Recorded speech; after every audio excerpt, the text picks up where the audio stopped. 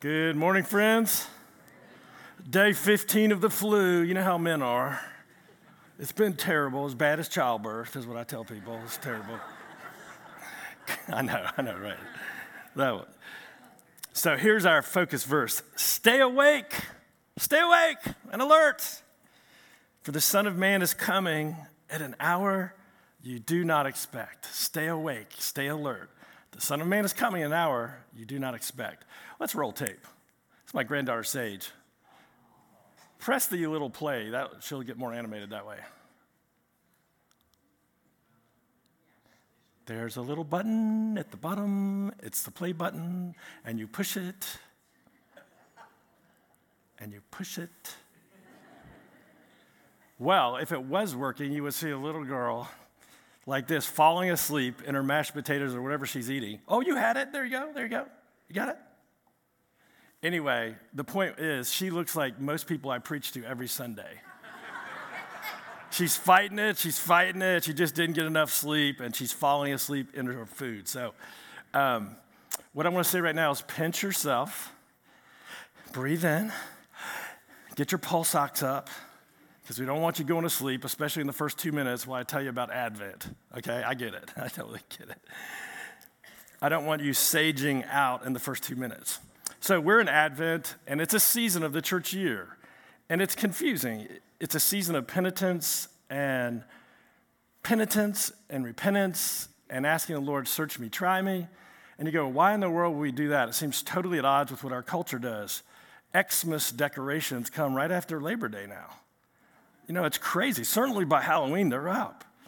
And yet the church for years has had seasons. We mark our time by seasons. Now, before you go, I don't like that. I understand that, but I don't like what you accountants do. You guys have fiscal years. I'm a January 1 to December 31st guy.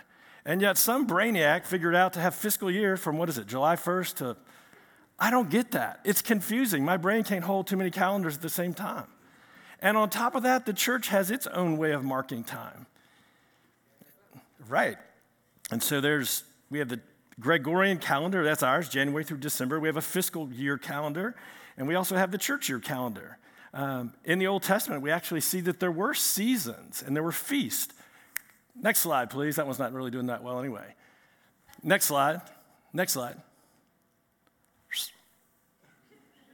Okay, here you go. Ecclesiastes 3, if you think I'm making this stuff up. We're talking about seasons. Are there seasons in the Bible? Are there ways that God's people would mark time? And the answer is yes. Ecclesiastes 3 says, for everything there's a season, a time for every activity under heaven. A time to be born, a time to die, a time to plant, a time to harvest, a time to kill, a time to heal, a time to tear down, a time to build up, a time to cry and to laugh, a time to grieve, and a time to dance. For everything there is a season. Next slide, Genesis 8. As long as the earth endures, seed time and harvest, cold and heat, summer and winter, day and night will never cease. As long as the earth endures, there are going to be seasons. Now, Virginia has how many seasons? 4. Israel, you could argue, some say 2, some say 4 seasons, but the main point is Israel has seasons. Now, in Virginia, if I said fall, what comes to mind? Fall, go, help me. Leaves.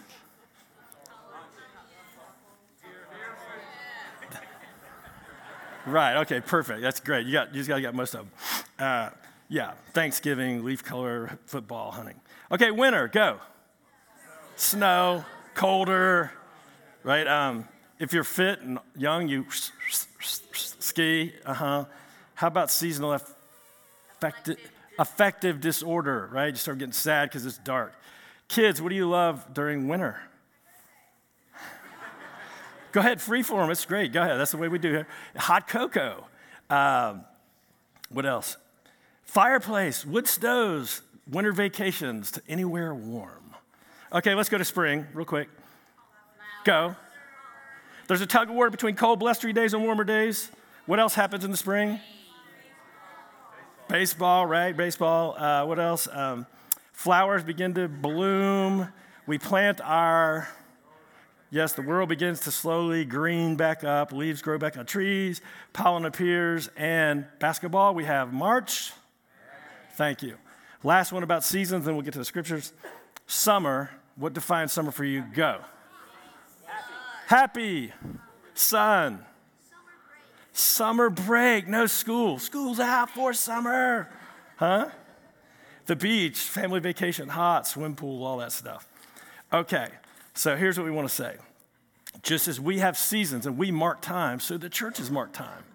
And this season is a time where, you know what, we don't set our calendars by Madison Avenue. Madison Avenue sets their calendars to make money. The church does it so that we might be mature and fully equipped, growing into the full measure of Jesus. And so there's times for thinking people to slow down and think and say, Lord, search me and try me. Search me and try me. Jesus, as a Jew living in Israel, lived by changing seasons, and he celebrated feast and seasons. Some of the feasts Jesus celebrated were Passover, unleavened bread, first fruits, Feast of Weeks, Feast of Trumpets, Feast of Atonement. So you get the point. There's seasons. This is how the church, even back to Israel, has marked time. The punchline as we go into our scripture. What do you say today, honey? This is what I'm saying today. What do you say? No one knows the day or the hour of Jesus' return. No one, except for the Father. No one. I mean, no one. Number 2, we are commanded to stay awake and alert as we await his return.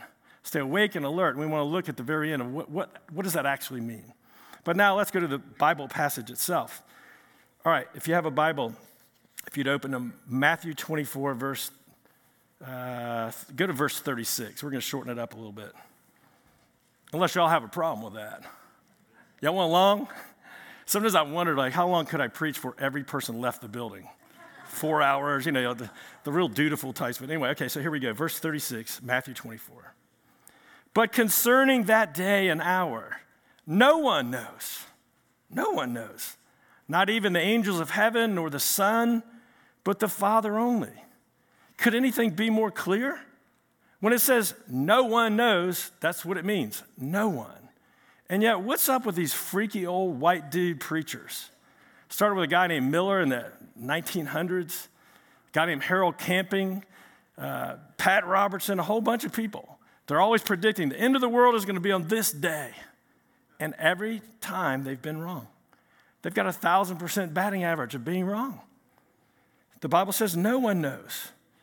And so you can throw those old charts out because the Bible says not even the Son knows. No, wait a minute. You're like, quick, hold on. The Father and the Son are both God, co-eternal, equal in power and majesty and beauty and glory, both are worshiped. And yet this verse seems to indicate that the Son is less than the Father. It says no one knows, only the Father. Well, that's a hard sentence. That's a hard truth. But we do know this. When Jesus came to earth, he wasn't fully God and wink, wink, man. He was both fully God and fully man. And as a man, to be fully man, he could not be omnipresent. He can't be here and in California, Linda, at the same time. Right? So there was some limit in his earthly life because he was fully human. And so Jesus at this time is saying no one knows. It's also showing us some roles in the Trinity. While God is Father, God is Son, God is Holy Spirit, co-equal, co-eternal, co-majestic. There are different roles. And the Father has a different role than the Son. And so we see that here. And Jesus is saying, hey, not only do these old weird white preachers not know it, I don't even know the date. It's kept to the Father only. Let's go to verse 37. It says, as were the days of Noah, so will be the coming of the Son of Man. As were in the days of Noah, so will it be in the coming of the Son of Man. That sounds so cheery and holiday-ish. Until you go to Genesis 6 and you actually get a picture of what it looks like. As it was in the days of Noah. How was it in the days of Noah? First thing I want to say is Noah had a lot of days. He lived 950 years. You think you're sore? The man had to build a cruise ship by himself and live 950 years. So don't talk to God about how sore you are, okay? But it says, as we're in the days of Noah, what was it like in the days of Noah? According to Genesis 6. It says, in those days, the earth was corrupt. The earth was corrupt in God's sight. and the earth was filled with violence. Sounds familiar, but apparently this was even worse. The earth was totally corrupt and people totally depraved. And they were completely unconcerned about the Lord. Sounding familiar? The Bible says God was sorry that he had made man. Is that one of the saddest verses of Scripture? You can imagine the delight you have when you hold your child or your grandchild. Do you know that moment? It's a holy moment. Is there anything more exciting than that moment? And you can imagine the joy the Father had when he made us. And yet, because of man's hardness of heart and his willful disobedience and his complete disregard for his Creator, the Bible recounts sadly that God was sorry that he had made man. I don't know about you, but that makes me very sad. But Noah. The Bible says, but Noah. The earth was totally corrupt and depraved, but Noah. Noah found favor in God's sight. And what a weird test. Noah, I want you to build an ark. Okay, God, what's an ark? There's going to be a great flood. What's a flood? See, Noah's like, this is all by faith. He did what the Lord asked. And it says, but Noah found favor in God's sight. I don't know about you, but I have these weird pictures of what it was like the day the rain started. All these people, I had this in my sermon. I realized it's not in the Bible. It says all the people mocked Noah. It's not in the Bible. It never says they mocked Noah. They didn't even care. They didn't care. They're so busy, eat, drink, sleep, comfort, doing this. But one day, the flood waters rose, and it began. And the Bible recounts that God shut the door of the ark.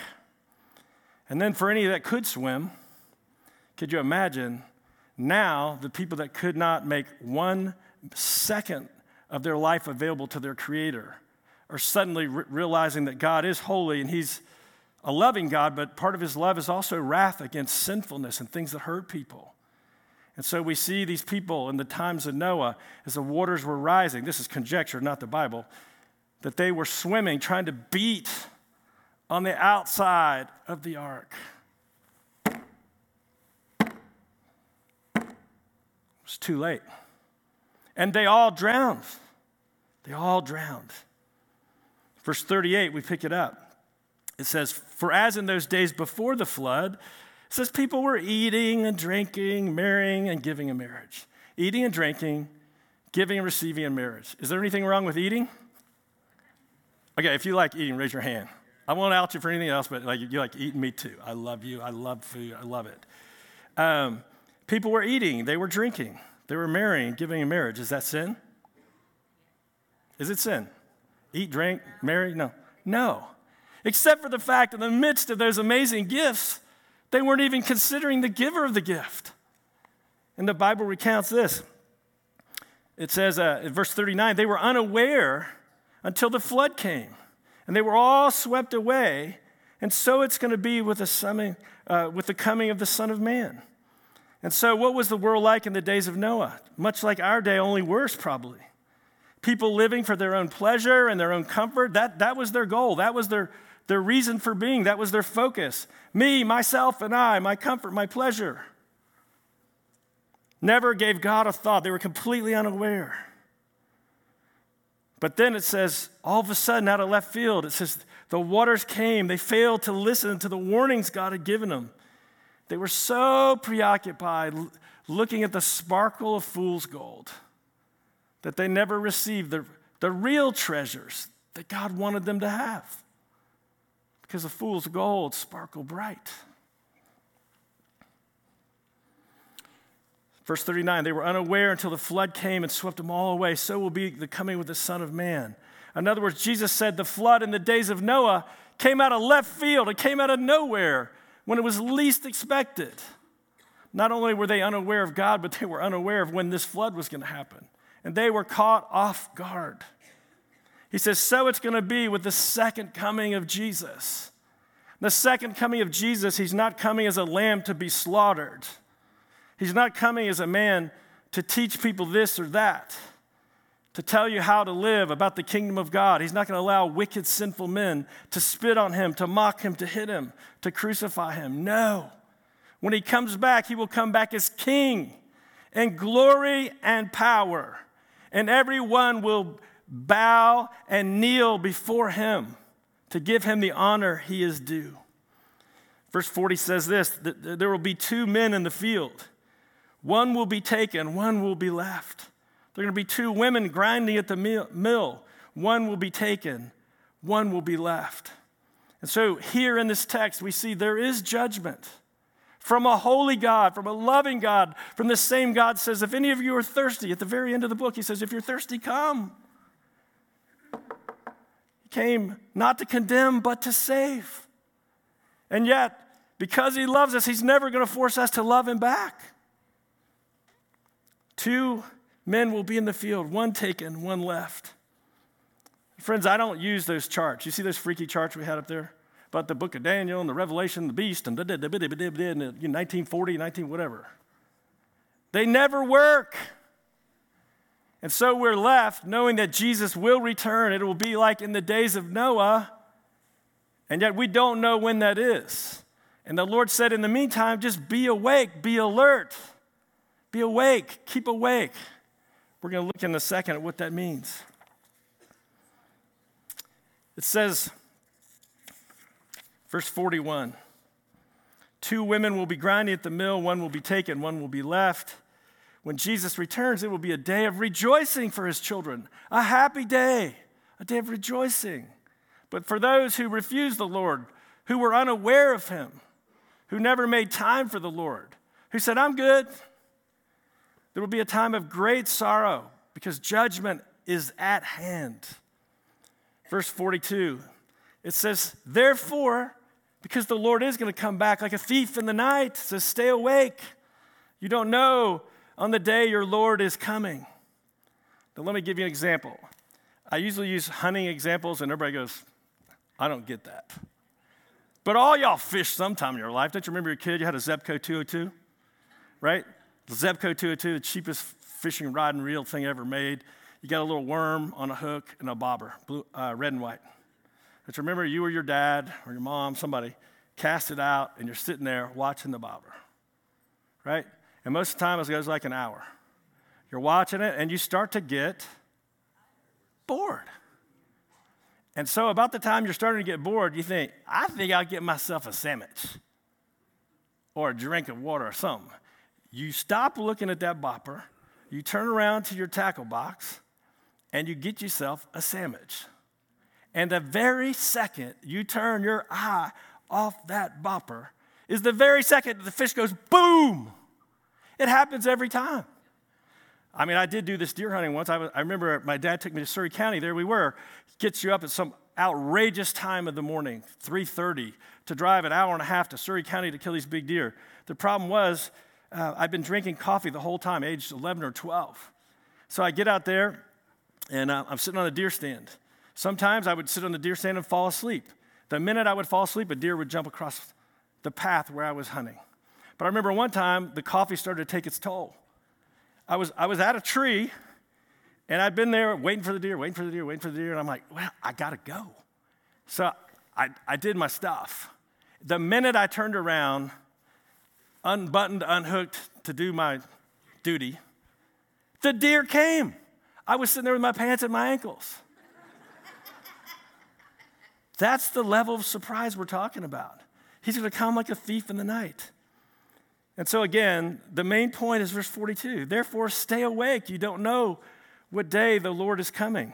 But know this, if the master of the house had known in part what part of the night the thief was coming, he would have stayed awake. He would not have left his house be broken into. Therefore, y'all, me, us, we must be ready and must be alert. And so here's the question. How do we do that? How do we do that? Like when I fish and look at the bopper, I can only do that for so many hours, and it just wears me out, right? That's why a lot of y'all don't fish and a lot of y'all don't hunt. You get tired of waiting. And so when the Lord says stay awake, stay alert, what does he mean?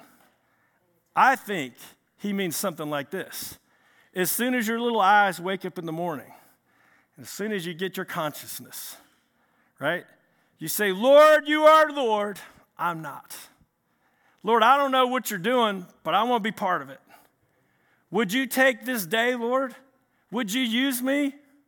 Whether it's ministering to kids without dads, broken homes, maybe a teenager in trouble, maybe an old widow woman like my mom was.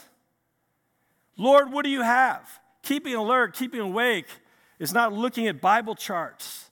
It's saying, Lord, this is your kingdom. This is your day. This is your time. Would you help me to invest in a way that you've called me to? Help me to walk in your ways. Imagine if we started doing this as a church and say, Lord, this is your day. You are king. Fill my mind with your truth. That might mean actually taking time to open a one-year Bible or read a chapter a day to recalibrate. And as you read God's word, he speaks to you. And as he speaks to you, that is keeping alert and ready. You're saying, Lord, bring your kingdom here. And so at the end of the day, we want to be more like Anna and Simeon, recorded in the New Testament. Anna was a widow at some 80-some years. She said she worshiped night and day in the temple, waiting for her Messiah. She never left her post. Or Simeon, an old man who knew Messiah was coming. And when they brought the baby Jesus, he said, Lord, let thy servant depart in peace according to your word. For my eyes have seen the salvation of Israel. He took the child. He blessed the child. Are we going to be more like Anna and Simeon? Or are we going to be more like Sage, falling asleep in our kingdom duties?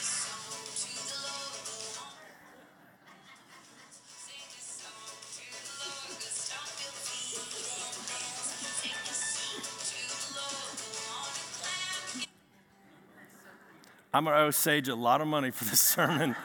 I think it's gone from $5 to $15. Did you see that? Let that be a metaphor, a parable, an example. That's what God gets from most of his church. They were giving and receiving in marriage, eating and drinking, completely unaware that there was God. That's not our call. That's not our inheritance. In the name of the Father, Son, and Holy Spirit, amen.